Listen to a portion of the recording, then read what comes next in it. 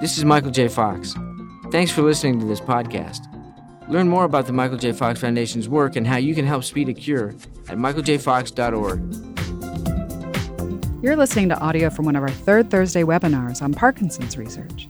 In these webinars, expert panelists and people with Parkinson's discuss aspects of the disease and the Foundation's work to speed medical breakthroughs.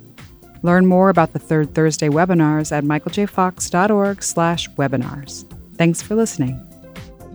Hi, everyone. Thank you so much for joining us on today's webinar. My name is Maggie Kuhl, and I work on the research communications team at the Michael J. Fox Foundation. I am usually on the other end of these webinars as the producer, but today I'm joining you to take you through a conversation that goes deep into science, but has a lot of potential to transform how we define, measure, and treat Parkinson's disease. So today we are going to talk about how technology is letting scientists read or sequence our genes and proteins, the cellular parts that make us who we are, and look for differences that are linked to Parkinson's disease so that they can find better ways to measure Parkinson's and develop new therapies against what does go wrong. All right, let's meet our panelists who today are going to talk to us about genetic sequencing. We have an all-star panel of people who work with me at the Foundation and some external scientists. Joining us are Bradford Casey, who is on our research programs team, Dr. David Craig, who is co-director of the Institute of Translational Genomics at the University of Southern California, Dr. Samantha Hutton on our research partnerships team, and Dr. Kendall Van Kuren Jensen, professor of neurogenomics at the Translational Genomics Research Institute in Arizona. Thank you all for joining us. Thank you. Okay, so we are going to dive into our conversation. Bradford, I want to turn it over to you and explain what we're seeing on this slide. DNA, RNA, proteins. Can you explain these instructions and ingredients for making us who we are? Sure, Maggie. So DNA is a molecule that's present in every one of the cells in our body, right? Throughout development, our cells divide, so they, at least at birth, essentially all have the same copies of DNA. Now, the individual genes that are present in DNA are actually transcribed by proteins in our body into RNA molecules, and each of those becomes its own little template, and those templates are used to create the individual proteins. And so while the DNA is essentially shared throughout the tissues of our bodies, the different levels and diversity of RNA that's present in each cell changes from cell to cell and throughout life. All right, and then DNA and RNA make proteins. What do those do in our bodies? Proteins are kind of the complex molecules that build everything together. So that includes all the structural components of our cells, but also handling a lot of the tiny machines that go on in each of our cells to actually get work done. So proteins are kind of the final product in this formula. Gotcha. And Samantha, we often use an analogy of cooking or baking, right? With these, can you walk us through that corollary? Yeah, so we can sort of think of it as DNA sort of being the recipe book or the overall instruction template, and RNA is sort of the sous chefs or the helpers in the kitchen, sort of navigating that process and getting things done, and the protein is the final dish that goes out of the kitchen and gets sent to your plate for you to enjoy. All right, just a grounding as we dive into a lot of work around these parts. Dr. David Craig, I want to turn it over to you and talk about heredity and how we get our DNA from our parents and what that means for making us who we are, everything from eye color to disease risk. Yeah, so I think that we all get a sense that, we get a lot of our traits, our genetic traits, from our mother and from our father.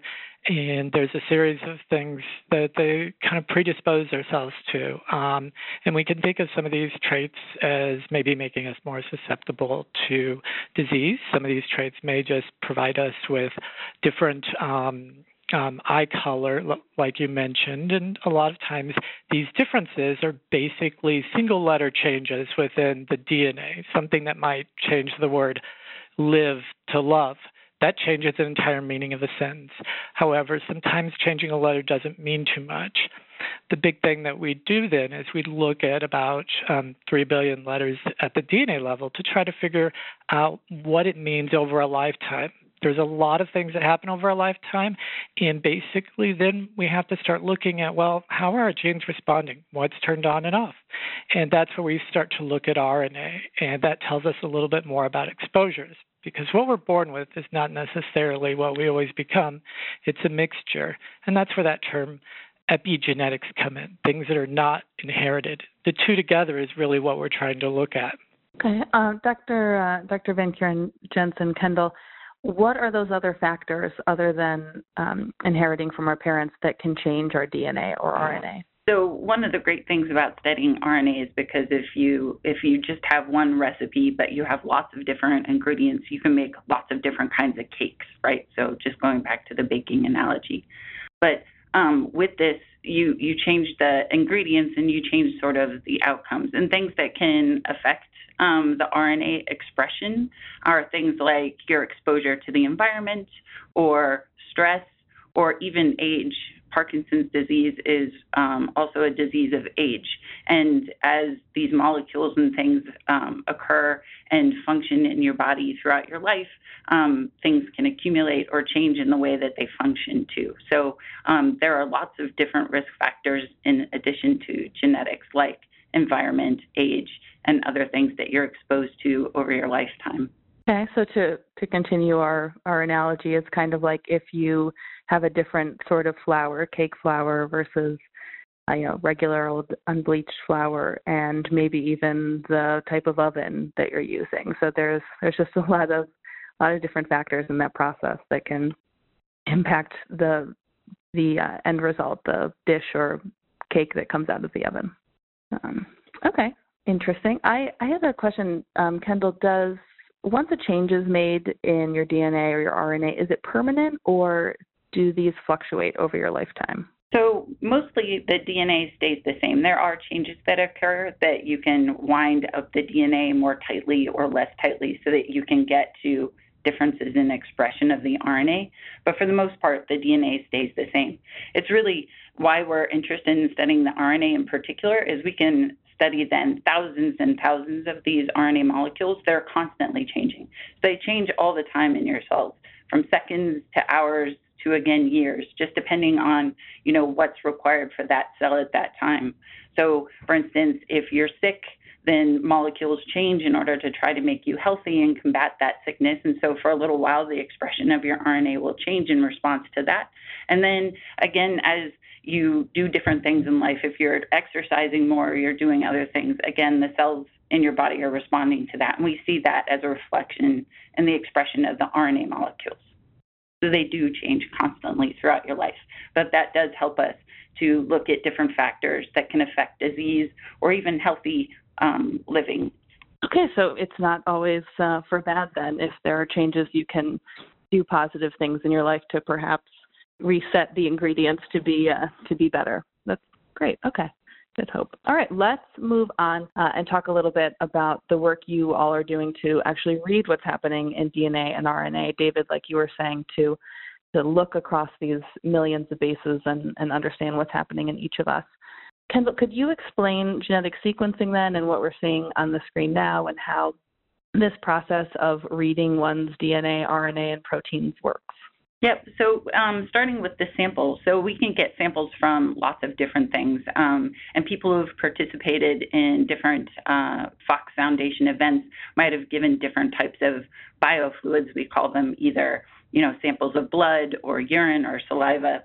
And when we get these samples, we have to separate out the different components because they're a big mixture of things that we were just talking about. There's whole cells with DNA in them and RNA and proteins, but we can't look at all of them at the same time, so we separate them into different ingredients. And then when we do that, we can then do different things with them. They each sort of require different downstream research techniques. DNA and RNA are similar in that they're basically made of the same molecules that we can look at on something called a sequencer. And the sequencer will read out each one of the letters of either the DNA or the RNA. That's what the read or sequencing, the different sections of that is. And then bioinformatically, so on the back end using computers and other types of analysis, we can put all of those read sequences back together to read out the long stretches of DNA or RNA. And then we can tell differences between individuals with disease or people who do not. We can start to tease apart, environmental exposures and other things that will help us understand disease better. Looking at number 1 on this graphic, it says from a biological sample. Parkinson's is a brain disease. What samples do you look at, and how does that help us understand what's happening in the brain? Kendall, could you answer that one? Yeah, so again, we try to look at lots of different sample types. So, for instance, cerebral spinal fluid is a good one, but as a first line of looking at expression changes in individuals or participating in clinical trials, it's a harder barrier to meet because not everyone wants to go through a lumbar puncture. So we're looking for alternative biofluids that will also give us information about the brain. All the cellular characteristics, the things that are happening inside the cells in the brain, often happen in cells in other tissues and in the periphery. So we can look at some aspects of the disease, expression levels associated with certain genetic changes and other things. So we do get a little window into the brain by using these more peripheral resources that are a little bit less invasive to get to. Like you said, more accessible, more people able to give the samples and more data. And Samantha, speaking of more data, we look at different populations as well, right? It's not just people who already have Parkinson's disease. It's people at risk of Parkinson's or control populations to compare. Can you talk to us more about the need to look across different cohorts or groups? Sure, Maggie. So that's a really important point. As Kendall had noted earlier, Parkinson's disease is a disease of aging. So we really want to make sure that we're understanding the Parkinson's component versus the aging component. So for that reason, it's really important that as we're looking in samples from people with Parkinson's disease, side by side, we're also looking in healthy volunteer subjects or people who don't have Parkinson's disease so that we can really separate out the effects of just regular aging and exposure to the environment long-term on this whole process or the process to make these proteins versus what might be happening that's disease-specific or Parkinson's-specific. And David, we look over time too, correct? As Kendall was saying, this expression is often in flux. So how do you know if something is really linked to disease or if it's just a momentary change due to different factors? Well, that's really one of the, in many ways, it's kind of obvious. You have somebody and you take measurements of them over time. Now, that's really actually a challenge to do in studies, to have somebody come in to get a blood draw or another tissue source at specific intervals. And then you have to compare them to a control group, and you have to know a lot of different things. And so these steps are often kind of the hurdles that must be overcome to really do these types of longitudinal studies. But when you do it right, you really get unique insights because it's those changes that occur over a person that really allows us to use that person's baseline or where they started for as a control. So it's not just, a group of individuals with Parkinson's versus a group of people without. It's also you versus your previous self. And over 6 months ago, a year ago, 2 years ago, 3 years ago. And that additional kind of way of looking at things can provide us with greater clarity of what is actually just a difference between two people or just a difference between natural aging. So in many ways, if you design it with multiple sets of controls, both yourself and other individuals, you have greater ability to resolve those truly meaningful changes. Bradford, is this work only in research so far? If I was a person with Parkinson's or someone who I thought perhaps may be at risk of Parkinson's due to a family history, for example, could I have my genes genetically sequenced using this technology, or is this only more in the research phase? That's a great question, Maggie. So I'd kind of start by separating it out into two separate questions, kind of how does genetic testing work and what is available right now. And there's basically two major strategies that are available. One is genotyping, which is kind of the commercial panel that you see a lot in hospitals, and you see it advertised a lot for heredity and for disease prediction, things like that. There's also genetic sequencing, which is what we've talked about today. And they're usage is slightly different. The genotype type studies, those give you whether or not you are positive, whether you carry specific genetic mutations. Sequencing is also available, but it tends to be something that's used a little less often. It's costly, it's time consuming, and the analysis, as Kendall mentioned, requires a lot of sophisticated work on the computer. So it's something that we don't generally use as a diagnostic approach, at least not for common neurological disorders, but it is something that's available. So it's usually not something you would find that your physician would offer to you, but it's something that we primarily use for research. Sorry, Meg, I just wanted to interject and say that there is an ongoing effort through MJSF called Fox Insight, which is a way to participate in research just from the comfort of your own couch or living room. It's a way to provide information about your life or your Parkinson's disease if you have it, just by filling out online surveys. And as part of that study, there is a collaboration between Fox Insight and MJSF and 23andMe, where eligible participants may be able to get a kit from 23andMe through that program. So if anybody's interested in that, the website where they could find more information would be foxinsight.michaeljfox.org. Samantha, that was going to be the next question I asked, so thanks for jumping in and giving that information. And we will make sure that we send that website through in the follow-up email that we send after your attendance at this webinar. So again, that's foxinsight.org, and appreciate you highlighting that resource, Samantha.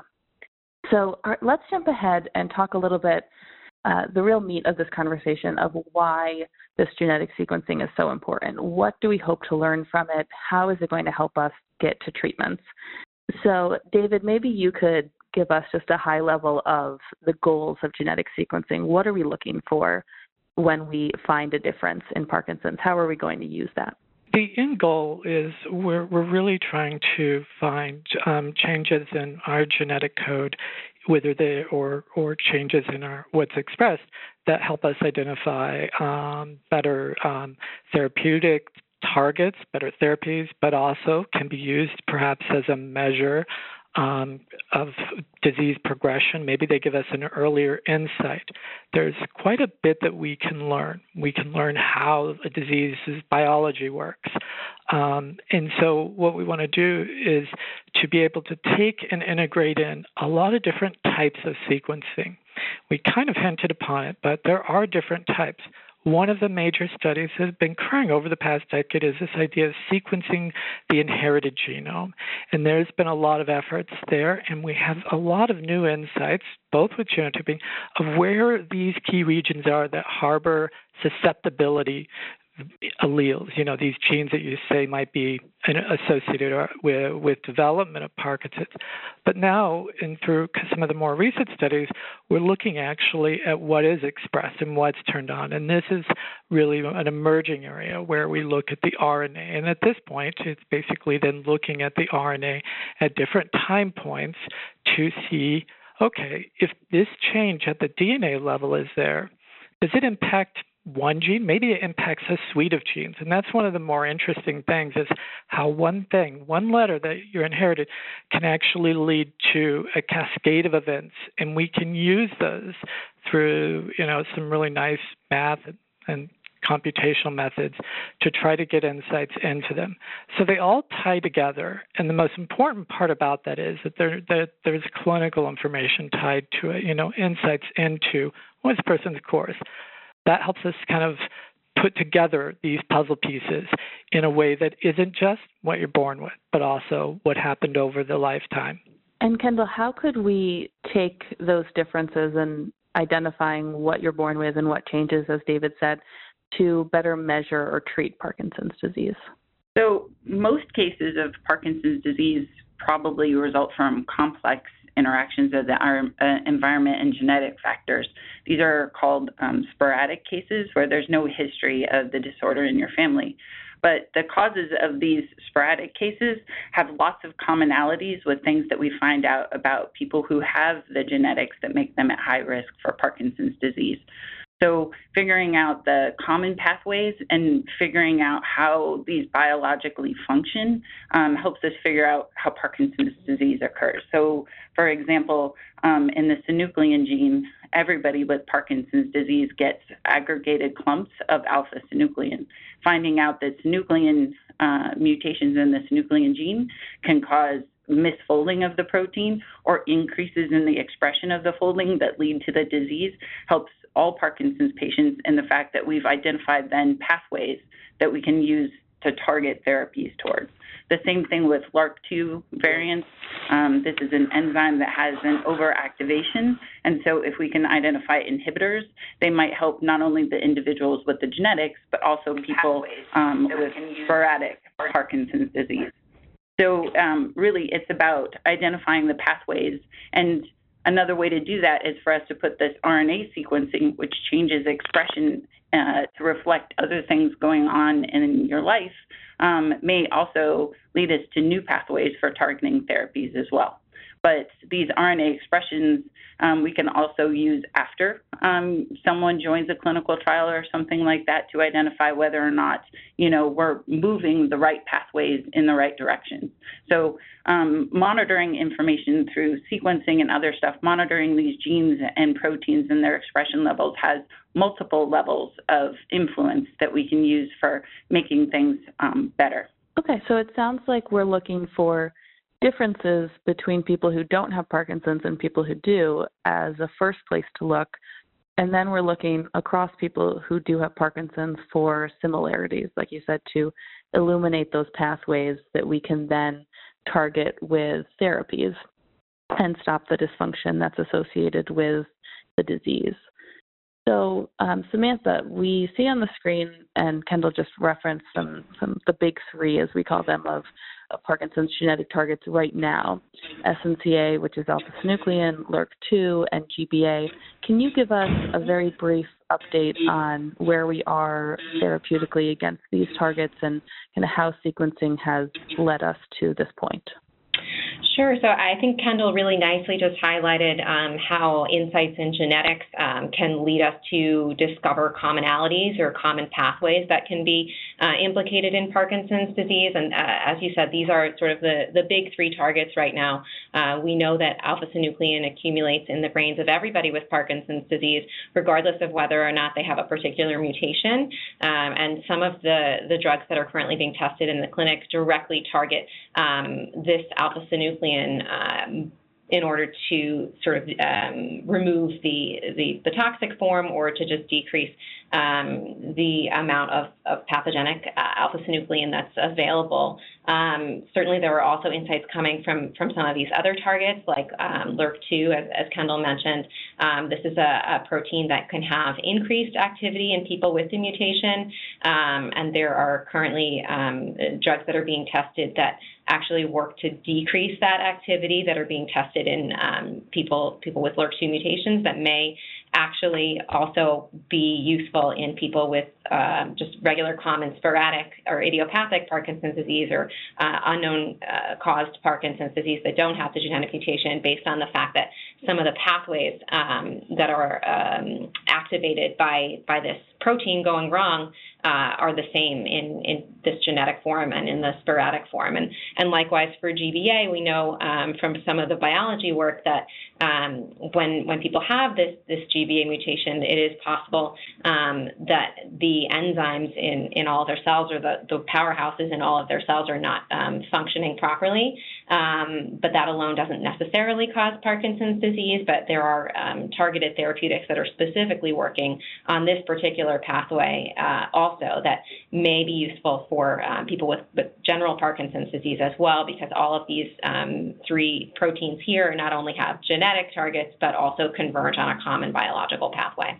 We got a question from the audience, and I often hear that I've tested negative for the LRRK2 mutation or the GBA mutation. so how do I have Parkinson's, or I won't get Parkinson's if the person does not yet. Are these it for Parkinson's genes, or it seems from all the work that we're doing that there's probably a lot more to discover? Bradford, what do you think? That's a really good question. So let's start by just saying we definitely don't think that this is it.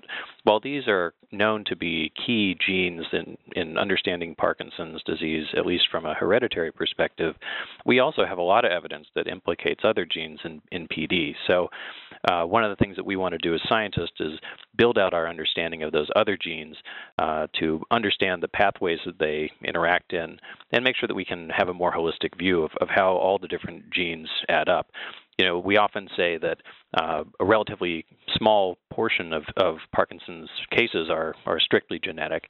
And I know that earlier it was mentioned that really this is a complex disorder, right? So this is something where it may be an interaction between your genes and the environment. It may be genes that we don't look at routinely. It may be a lot of different factors that determine whether or not an individual will go on to have Parkinson's. So we have to really take in all of these different data sets and really leverage them against each other to get down to the bottom of it. So in addition to these three, we definitely have additional gene pathways that we think are significant right now. Some of those include things that are relevant for inflammation, for example. Some of those include genes that really don't seem to have any functional role in the brain or in nervous system. So it's really an interesting challenge to try to make the most of those. And David, do you think that some of what we know already and some of what we may discover will explain the difference in the type of Parkinson's that someone has? I'm going to repeat the phrase that everyone in Parkinson's research and care has heard. If you've met one person with Parkinson's, you've met one person with Parkinson's. Everyone has their own symptoms and progression rate. Do you think that some of that might be in the genes? I do, and I think it's not just in the genes you're born with. And I think we heard something really important. We heard that not very many people who have Parkinson's had this SNCA, this alpha-synuclein mutation. But then we heard something else. At the protein level, this is seen across the board in all Parkinson's. So at one level, only a few people have a variant that may be in the alpha-synuclein gene, but somehow, some way, there is accumulation of alpha-synuclein protein within the brain. So there must be multiple ways by which we get to these. And what that says is that, these genes all fit together. And, it may be that you do have a variant that is one of the ones that's listed up there, but maybe not. But they all kind of fit together. Now, there are differences in the types of changes, and some have a bigger impact. You can imagine some are downstream and some are not. And I think each individual piece kind of really helps us get a bigger picture of what is Parkinson's. So it is true that, I'm going to use a puzzle piece. Every puzzle piece is different. But when you start to put them together, you do see commonalities. And what you can say up front is, at the DNA level, while the majority of people do not have LRRK2, alpha-synuclein, or GBA mutations, there seems to be involvement of all these genes in most individuals, and in some cases all individuals with Parkinson's, but it's further downstream. And so the integration of the RNA, the DNA, and protein are kind of the tools that we're using here, tied in with the individual differences that someone experiences, and for this, having the clinical histories, the histories of the people, and putting that into play as well. So it's going to be a complex answer to a complex question. Kendall, I want to talk to you about biomarkers and using some of these, just as we are targeting alpha-synuclein to stop Parkinson's from what we learned from genetically sequencing. We are also looking to measure alpha-synuclein to diagnose and better track disease and to test the impact of therapies. You're doing some of this work into biomarkers and measuring RNA. Can you talk to us about the value of that work in helping us better understand, diagnose, and treat PD? Yeah, so biomarkers are important, and people, encounter biomarkers all the time, whether they know it or not. whenever you go to the doctor and you get your blood pressure taken, for example, that's a kind of biomarker. So if your blood pressure is high or it's low, then it leads to more tests to try to figure out why that's occurring. And so one of the hopes with identifying biomarkers for Parkinson's disease would be that these could be applied very early when people may be just at risk and not have the symptoms of Parkinson's disease. That means that they could be put into clinical trials earlier, and therapies could be tried earlier, different things like that. So on the front end, having biomarkers and the ability to tell when someone's at high risk would be great, because then you could do some additional things to try to prevent or slow the impact of the disease. Once you have the disease, early on in Parkinson's disease is actually sort of difficult to separate from some other closely related Parkinsonism diseases, such as multiple system atrophy and some others. And so identifying, again, which disease you actually have early will help impact the way that you could be treated and different things and therapies that can be applied to you. So I think that all of these different things, again, the differences in individuals and other things will become more and more important. As David said earlier, too, following an individual, you yourself, and how you're changing over time or how you change in response to therapies is going to become important, too. And monitoring that information through biomarkers is how we're going to get to that type of information. Great. That brings us to our next slide, to a big project that has a primary goal of finding biomarkers and is a source for a lot of the sequencing work and data collection that we've been talking about, which is our Parkinson's Progression Markers Initiative, or PPMI study. Samantha, you have done a lot around PPMI. Can you tell us about the study and why collecting this clinical data is helping us better understand what's happening in our genes? Sure, Maggie. So our PPMI study is collecting data from nearly 1,400 participants around the world. These are people with Parkinson's disease, individuals who have risk factors such as genetic mutations, who might be predisposed to develop Parkinson's disease, and control volunteers without a link to the disease.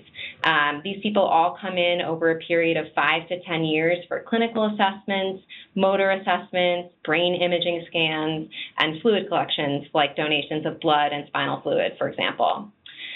Because there's so much data available in PPMI and so many different aspects, like I just said, the clinical and the biofluids and the imaging, this really enables scientists to look at the data either alone or in combination. And if you add in the power from all of the genetic data that we've been talking about, you can really look side by side with the genetic data, the clinical data, the imaging data sets to start answering questions about whether there are particular subtypes of Parkinson's disease, which could help us understand, for example, why some people might respond better to a particular drug treatment, or it could help us to better diagnose people with Parkinson's disease or really understand disease progression over time.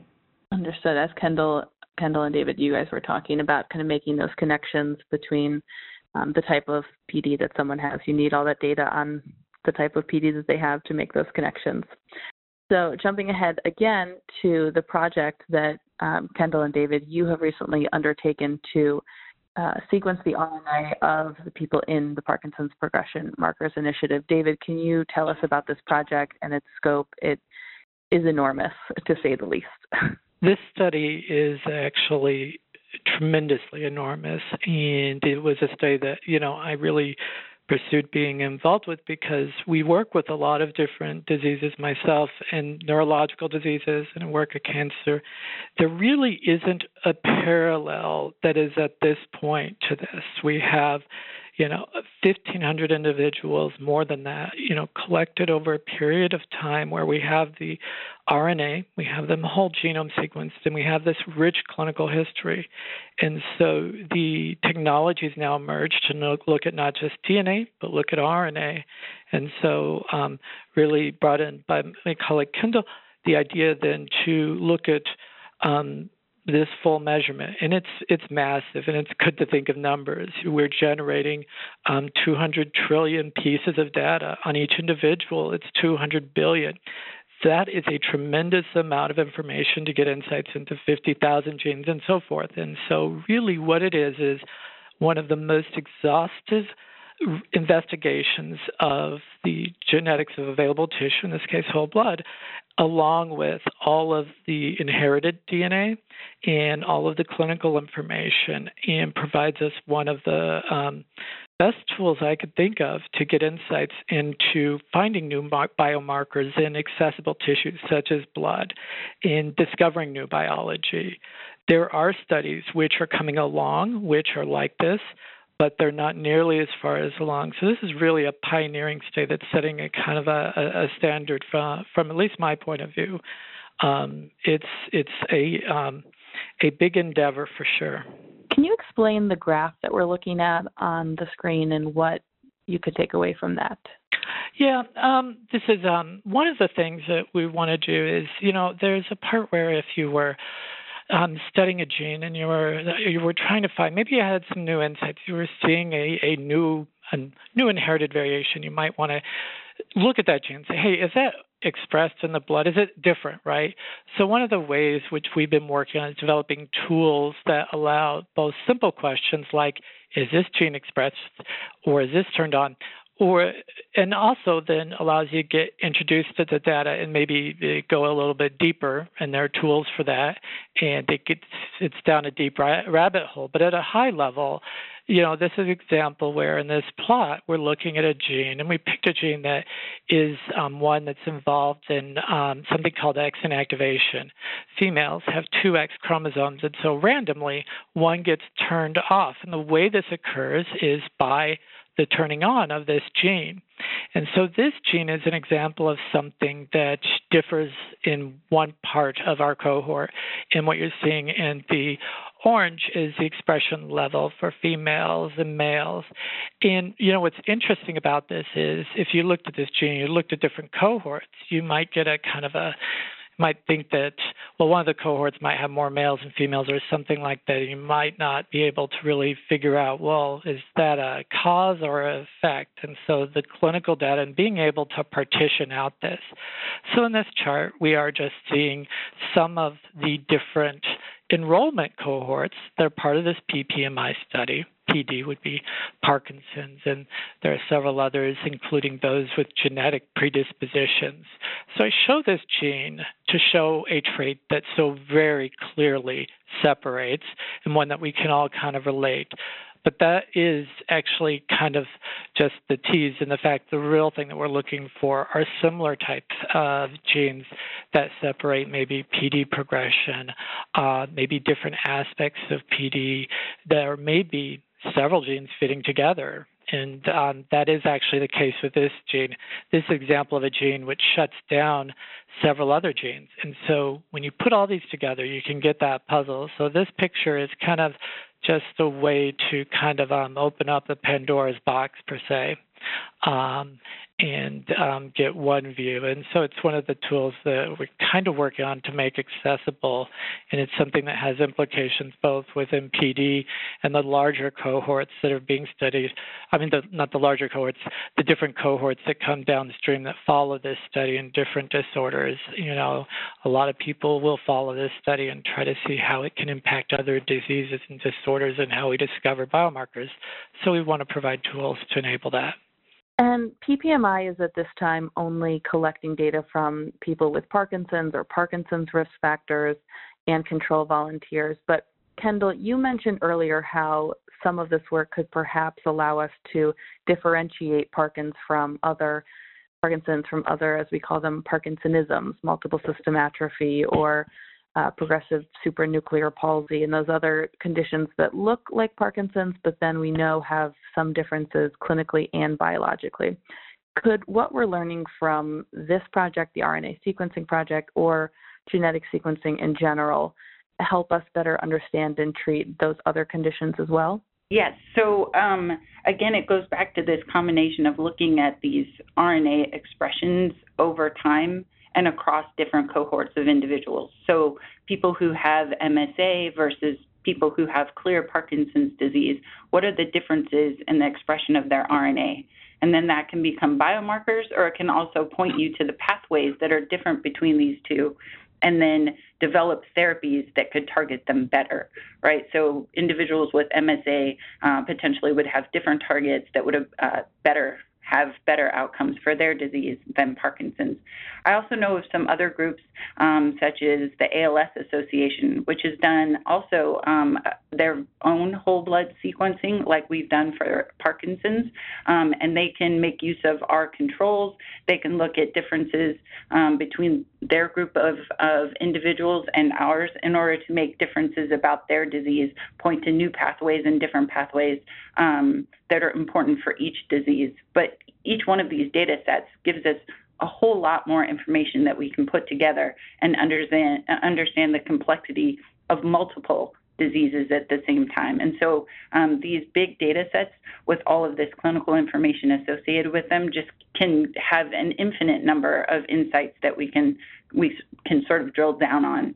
So once you think of the idea, we can go and look at it in the data. I think that's really powerful. That is. And as you were saying earlier about the synuclein commonality across the Parkinson's population, could you be looking for similarities across disease lines rather than differences so that therapies already in development for one may work for another? Yeah, I think that's important too. There are common pathways that we've hit on already, pathways that prevent the degradation of proteins, which get you to the same place where you have these clumpy alpha-synuclein deposits or an increase in alpha-synuclein. So those two pathways get you to the same point, but they might not be identical. And these are things we could work out with looking at expression. Can we see differences between these two pathways that lead to the same thing? And then will we target these a little bit differently with drugs? And that would be really important for individuals to figure out which pathway would be the best to target for them. So individualizing some of the therapies too, depending on what type of expression you have in some of these molecules, is really important. And all of those things, those complex things that we haven't been able to study before, are becoming a little bit more clear and accessible. Right. So it seems like you kind of have to look apart for differences and then look together for similarities and then look apart for differences again. You're always kind of teasing to find more and then trying to apply those findings as wide as you can to help as many people as you can. I want to get to our last content slide and then switch to questions because our audience does have so many questions. But Kendall, you had just mentioned about the need for these large data sets and comparison across data sets. And Bradford, I wanted to turn it over to you to highlight a large program that the Michael J. Fox Foundation is a part of that is doing more of this sequencing work outside of just PPMI and comparing that across studies. So Bradford, could you introduce us to this AMP-PD partnership? Sure. So the AMP-PD partnership is really interesting. It stands for the Accelerating Medicines Partnership Program. And while there are a number of others targeted towards other diseases, we obviously wanted to do what we could for Parkinson's as well. And it really arose out of an understanding that there's a need for a lot of collaboration to really get these big projects done and to really leverage the strengths of industry as well as the NIH and their organization, as well as people like the Fox Foundation that have a lot of disease-specific insight, and try to bring people together to really accomplish these really big tasks. And so essentially what it is it's a shared work plan where we all work together. We have representatives from these different industry components, these different pharmaceutical companies, for example, as well as leadership from the NIH and then from the Fox Foundation. And on face value, it's basically funding, but it really comes with a lot of oversight as well. And so, for example, we're building out a lot of resources to where we can accomplish these really large data collection efforts and then also collaborative analysis. And that's actually something that David and Kendall are also working with us on the researcher end. And Samantha's also working on the organizational end to try to bring all these different parties together and make the most of all these different collections. So there's a lot of different components to it. For example, all of these genomic and transcriptomic data sets will be uploaded to a shared platform that's going to allow for collaborative analysis and really a lot of, I think, very powerful discovery tools that really can't be accomplished by any one partner. So it's something that really leverages the strengths of all the different partners. And Maggie, also, the cool thing about the AMP-PD effort and PPMI is that by doing all of the same exact RNA sequencing processes on multiple different cohorts, this really enables us to have one really, really big, large data set that gives scientists really great confidence when they're drawing conclusions because there's more samples included. And one of, I think, my favorite aspects of PPMI and the AMP-PD program is that all of the data is made publicly available to the research community. So this really enables us to have as many eyes as possible and as many smart people as possible looking at our data and bringing their own specific expertise to really answer PD-specific questions. So it's a really great opportunity to leverage people from other fields and our own field to really hone in on PD biomarkers. Great. And Samantha, I know you've done so much work on that project, so I'm glad to see that it's moving forward with such momentum. Speaking of moving forward, we are going to continue to the question portion of the hour. So you see that Q&A box on your screen. Please enter your questions there, and our panelists and our specialists behind the scenes will try to answer as much as we can. So I'm going to send it over to David, to you first. And we talked a little bit about this earlier in the hour, but I think it's of great interest to the community. Epigenetics and what you can do to impact your genes and their expression. And the audience was asking for more of a definition of epigenetics, and then also if there was anything concrete that they could do, whether it's diet, exercise, anything else to positively impact their genetic expression. So that's a great question, and it gets at the heart of one of this RNA-based study that we're doing. So there's a lot of definitions for epigenetics, but one of them is looking at what isn't just per se inherited. And so the example I give is if you looked at calico cats and you saw two that were identical, clones of one another, they would look entirely different because one gene that's involved in coloring gets methylated, and basically there are changes that are made that turn it on and off. That gene actually is the XIS gene I mentioned earlier. But it's an example of a process that occurs where a genome is basically changed into what can be turned on and off. Kendall mentioned some processes earlier where basically by the kind of bundling up of the DNA, it can change. I know of, and I think actually Kendall could probably give some examples, but towards the question of positively impacting one's expression. I think as scientists, we all actually see ways which we believe this can be done, and I think many of us are part of studies evaluating this. I think I'm aware of studies which have shown a very positive impact of diet and exercise. And so I can say that diet and exercise are things that, there is people looking at. It does seem to impact expression. There's a lot more research that goes on, but it's a good thing. And I think that we really are at the cusp of trying to understand and attack this.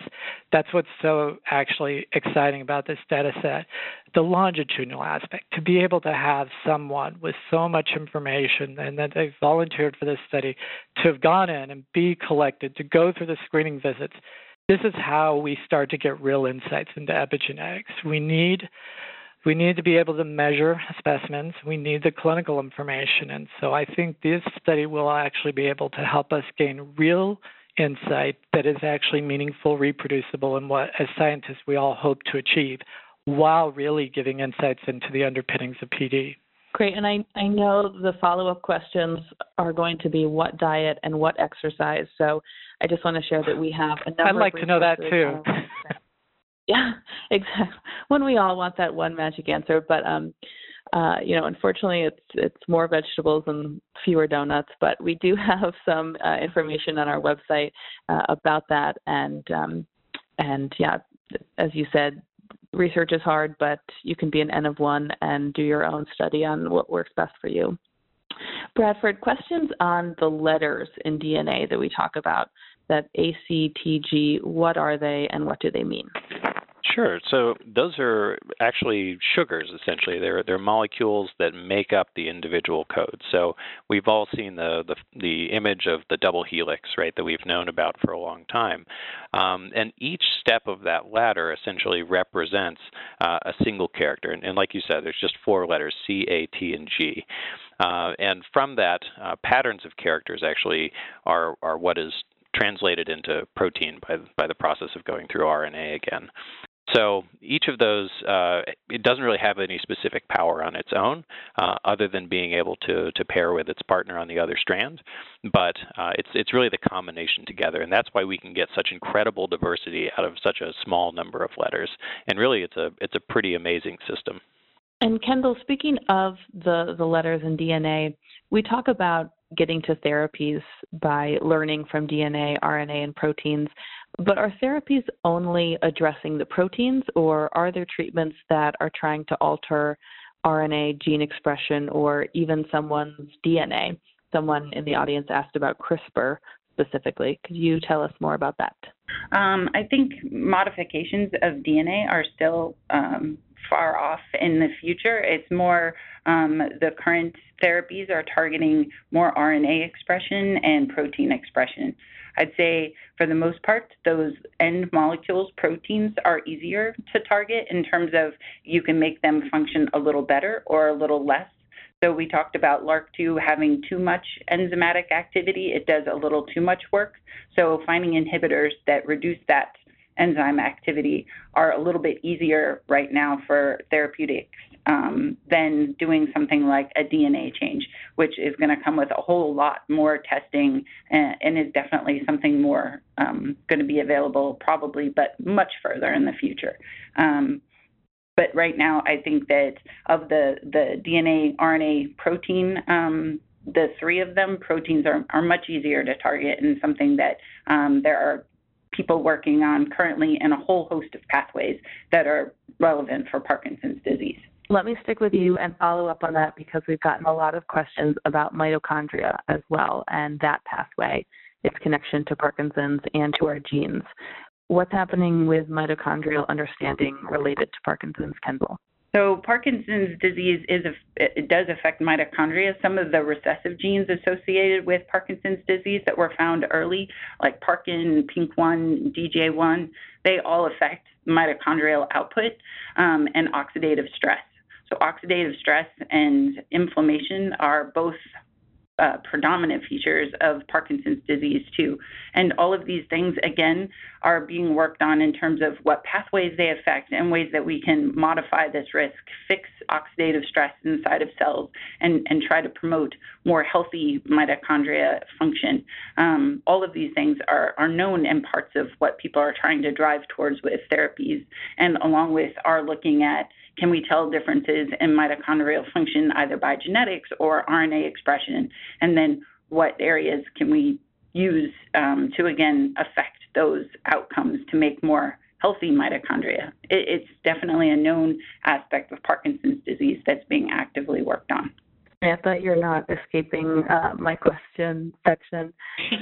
We got a question on translating biomarkers to actually usable tools for trials. It seems that often in the headlines there's a brand new test for Parkinson's, and then you learn that it's really very preliminary and hasn't been validated. Can you talk to us about the process of finding this difference and measuring it, and then all of the challenges in the process of actually getting it to be a test for Parkinson's disease?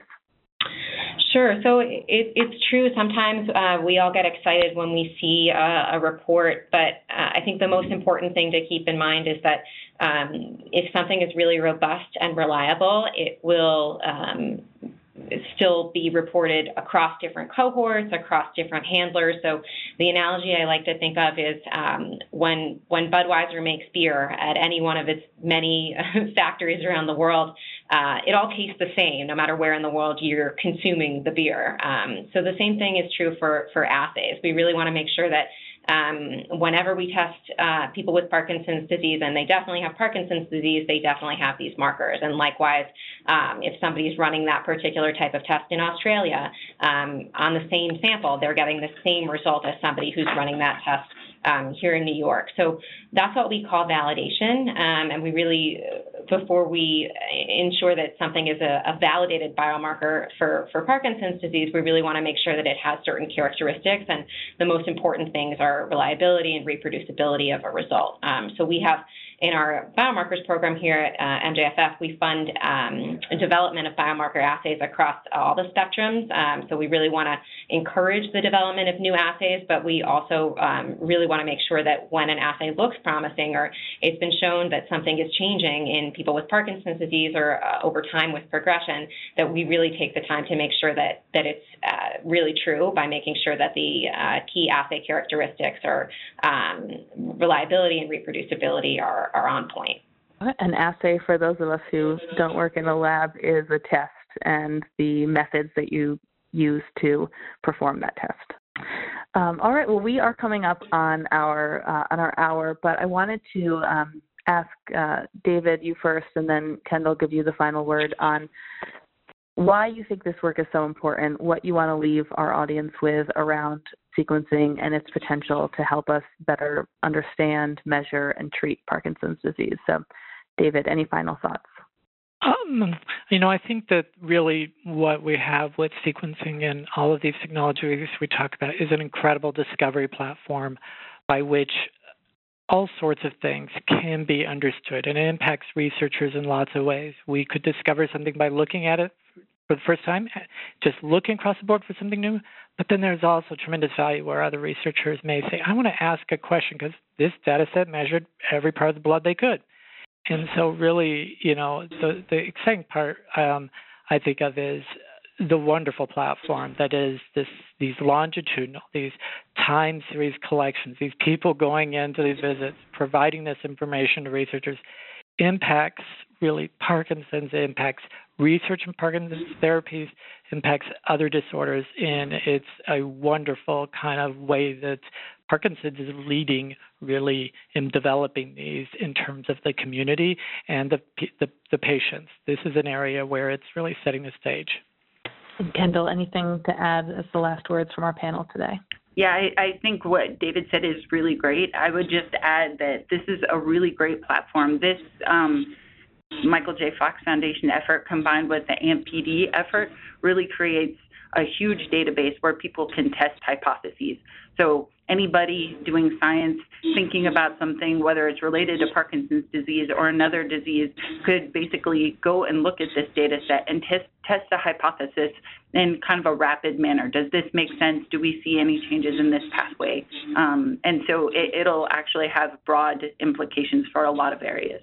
Thank you. And I want to remind everyone, if you have Parkinson's disease and you want to participate in genetic research, our online study, Fox Insight, is at www.foxinsight.org, and you can learn more about joining the study and contributing genetic data. Thank you for our panelists for joining me today, and thank you everyone who's logged on and joined us. We hope that you will mark your calendars for next month's webinar on the third Thursday, June 20th, where we'll be replaying a popular webinar on how the immune system and inflammation may play a role in Parkinson's disease. And we'll have staff behind the scenes to answer your questions live. So I hope you'll join us, and thanks again for joining us for this show. This is Michael J. Fox. Thanks for listening to this podcast. Learn more about the Michael J. Fox Foundation's work and how you can help speed a cure at michaeljfox.org.